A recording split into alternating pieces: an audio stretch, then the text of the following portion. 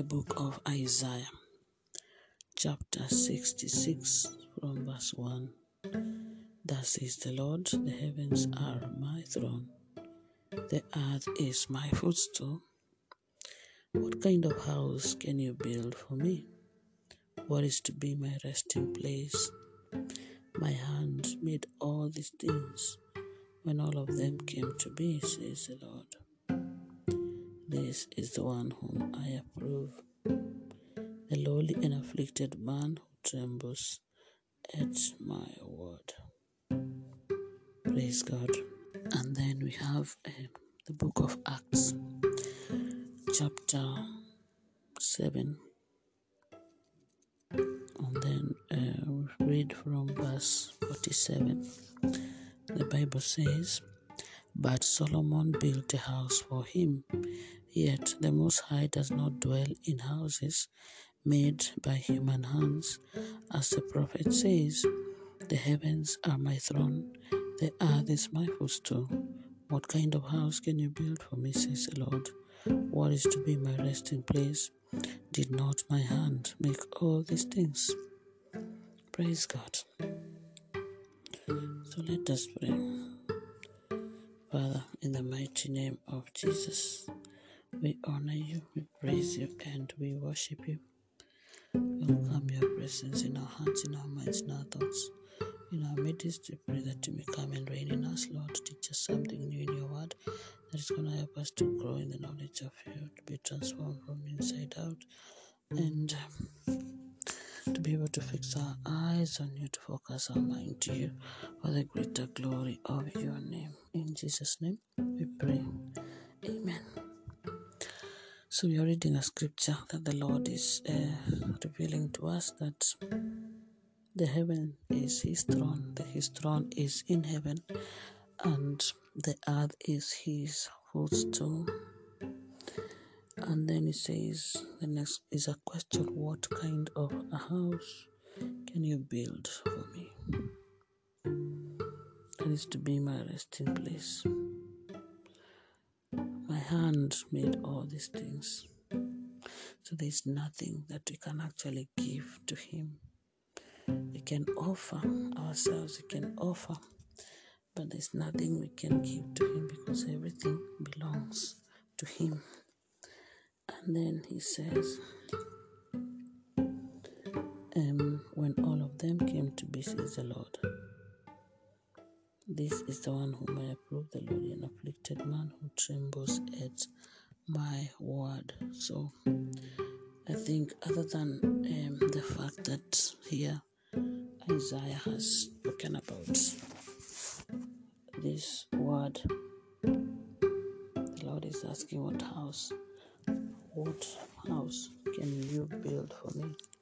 Meaning there is nothing that we human beings can give to him per se. He owns everything. And he's reminding us that his throne is in heaven. So if his throne is in heaven, it means that he is resting in heaven. He has the heaven. He is a king. He is the Lord. He has a kingdom. And he's resting. He's sitting in heaven. The earth is his footstool. So if he's resting in heaven, and we know what happens at his feet is worship. So I believe heaven is where he is, but on earth we are to worship him. It's a call to worship him, to stay at his feet, to remain at his feet, is to acknowledge his lordship, to acknowledge he is God, to acknowledge he is God, and to worship him, and to know that we have nothing that we can give to him. Everything belongs to him. Even we belong to him. So if everything belongs to him, then we can only offer our bodies as a living sacrifice, holy and acceptable to him, as our spiritual worship.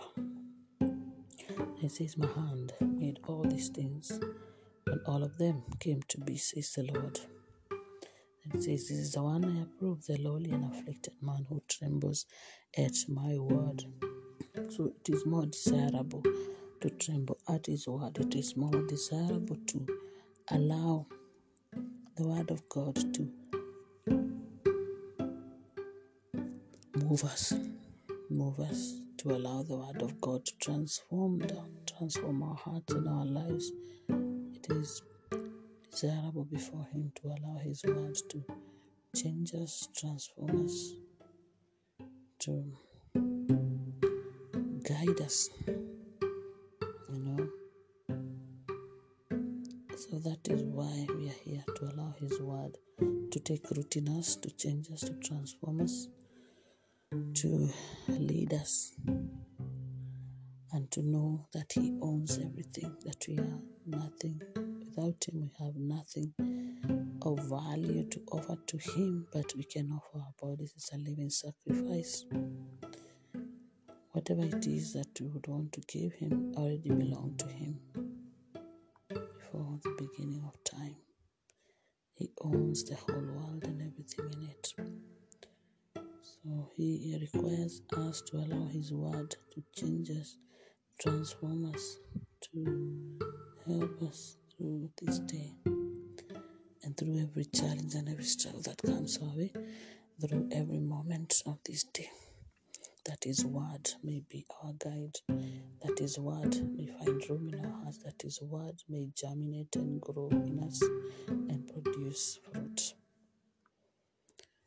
And then we found another scripture in the book of Acts. So this is Acts chapter 7 from verse 47. Solomon built a house for the Lord. Yet the Most High does not dwell in houses made by human hands. That means His presence cannot be restrained. His presence cannot be contained.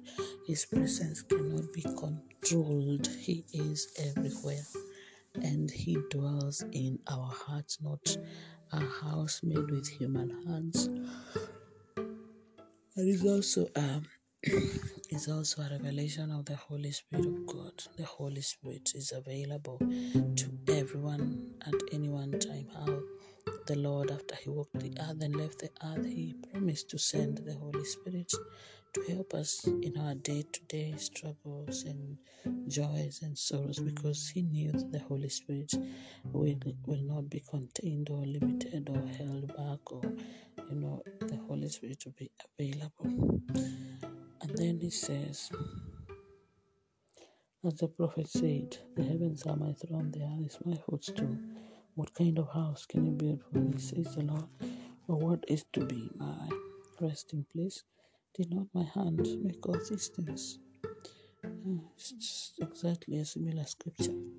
So I believe this morning is a call to be able to accept the fact that everything belongs to God.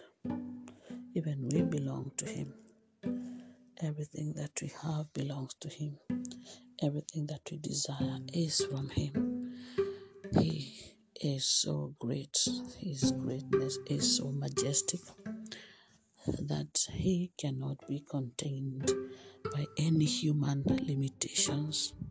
That means His ability, His doings, His works cannot be stopped or contained.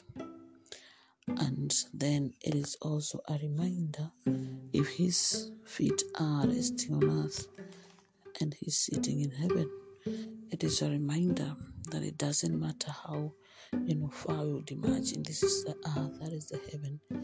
It's still a reminder that God's presence is with us.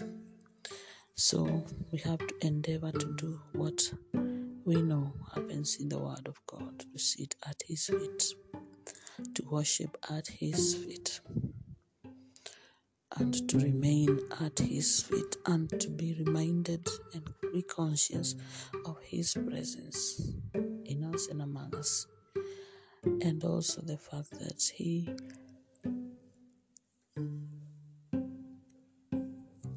sent the Holy Spirit to help us to serve Him.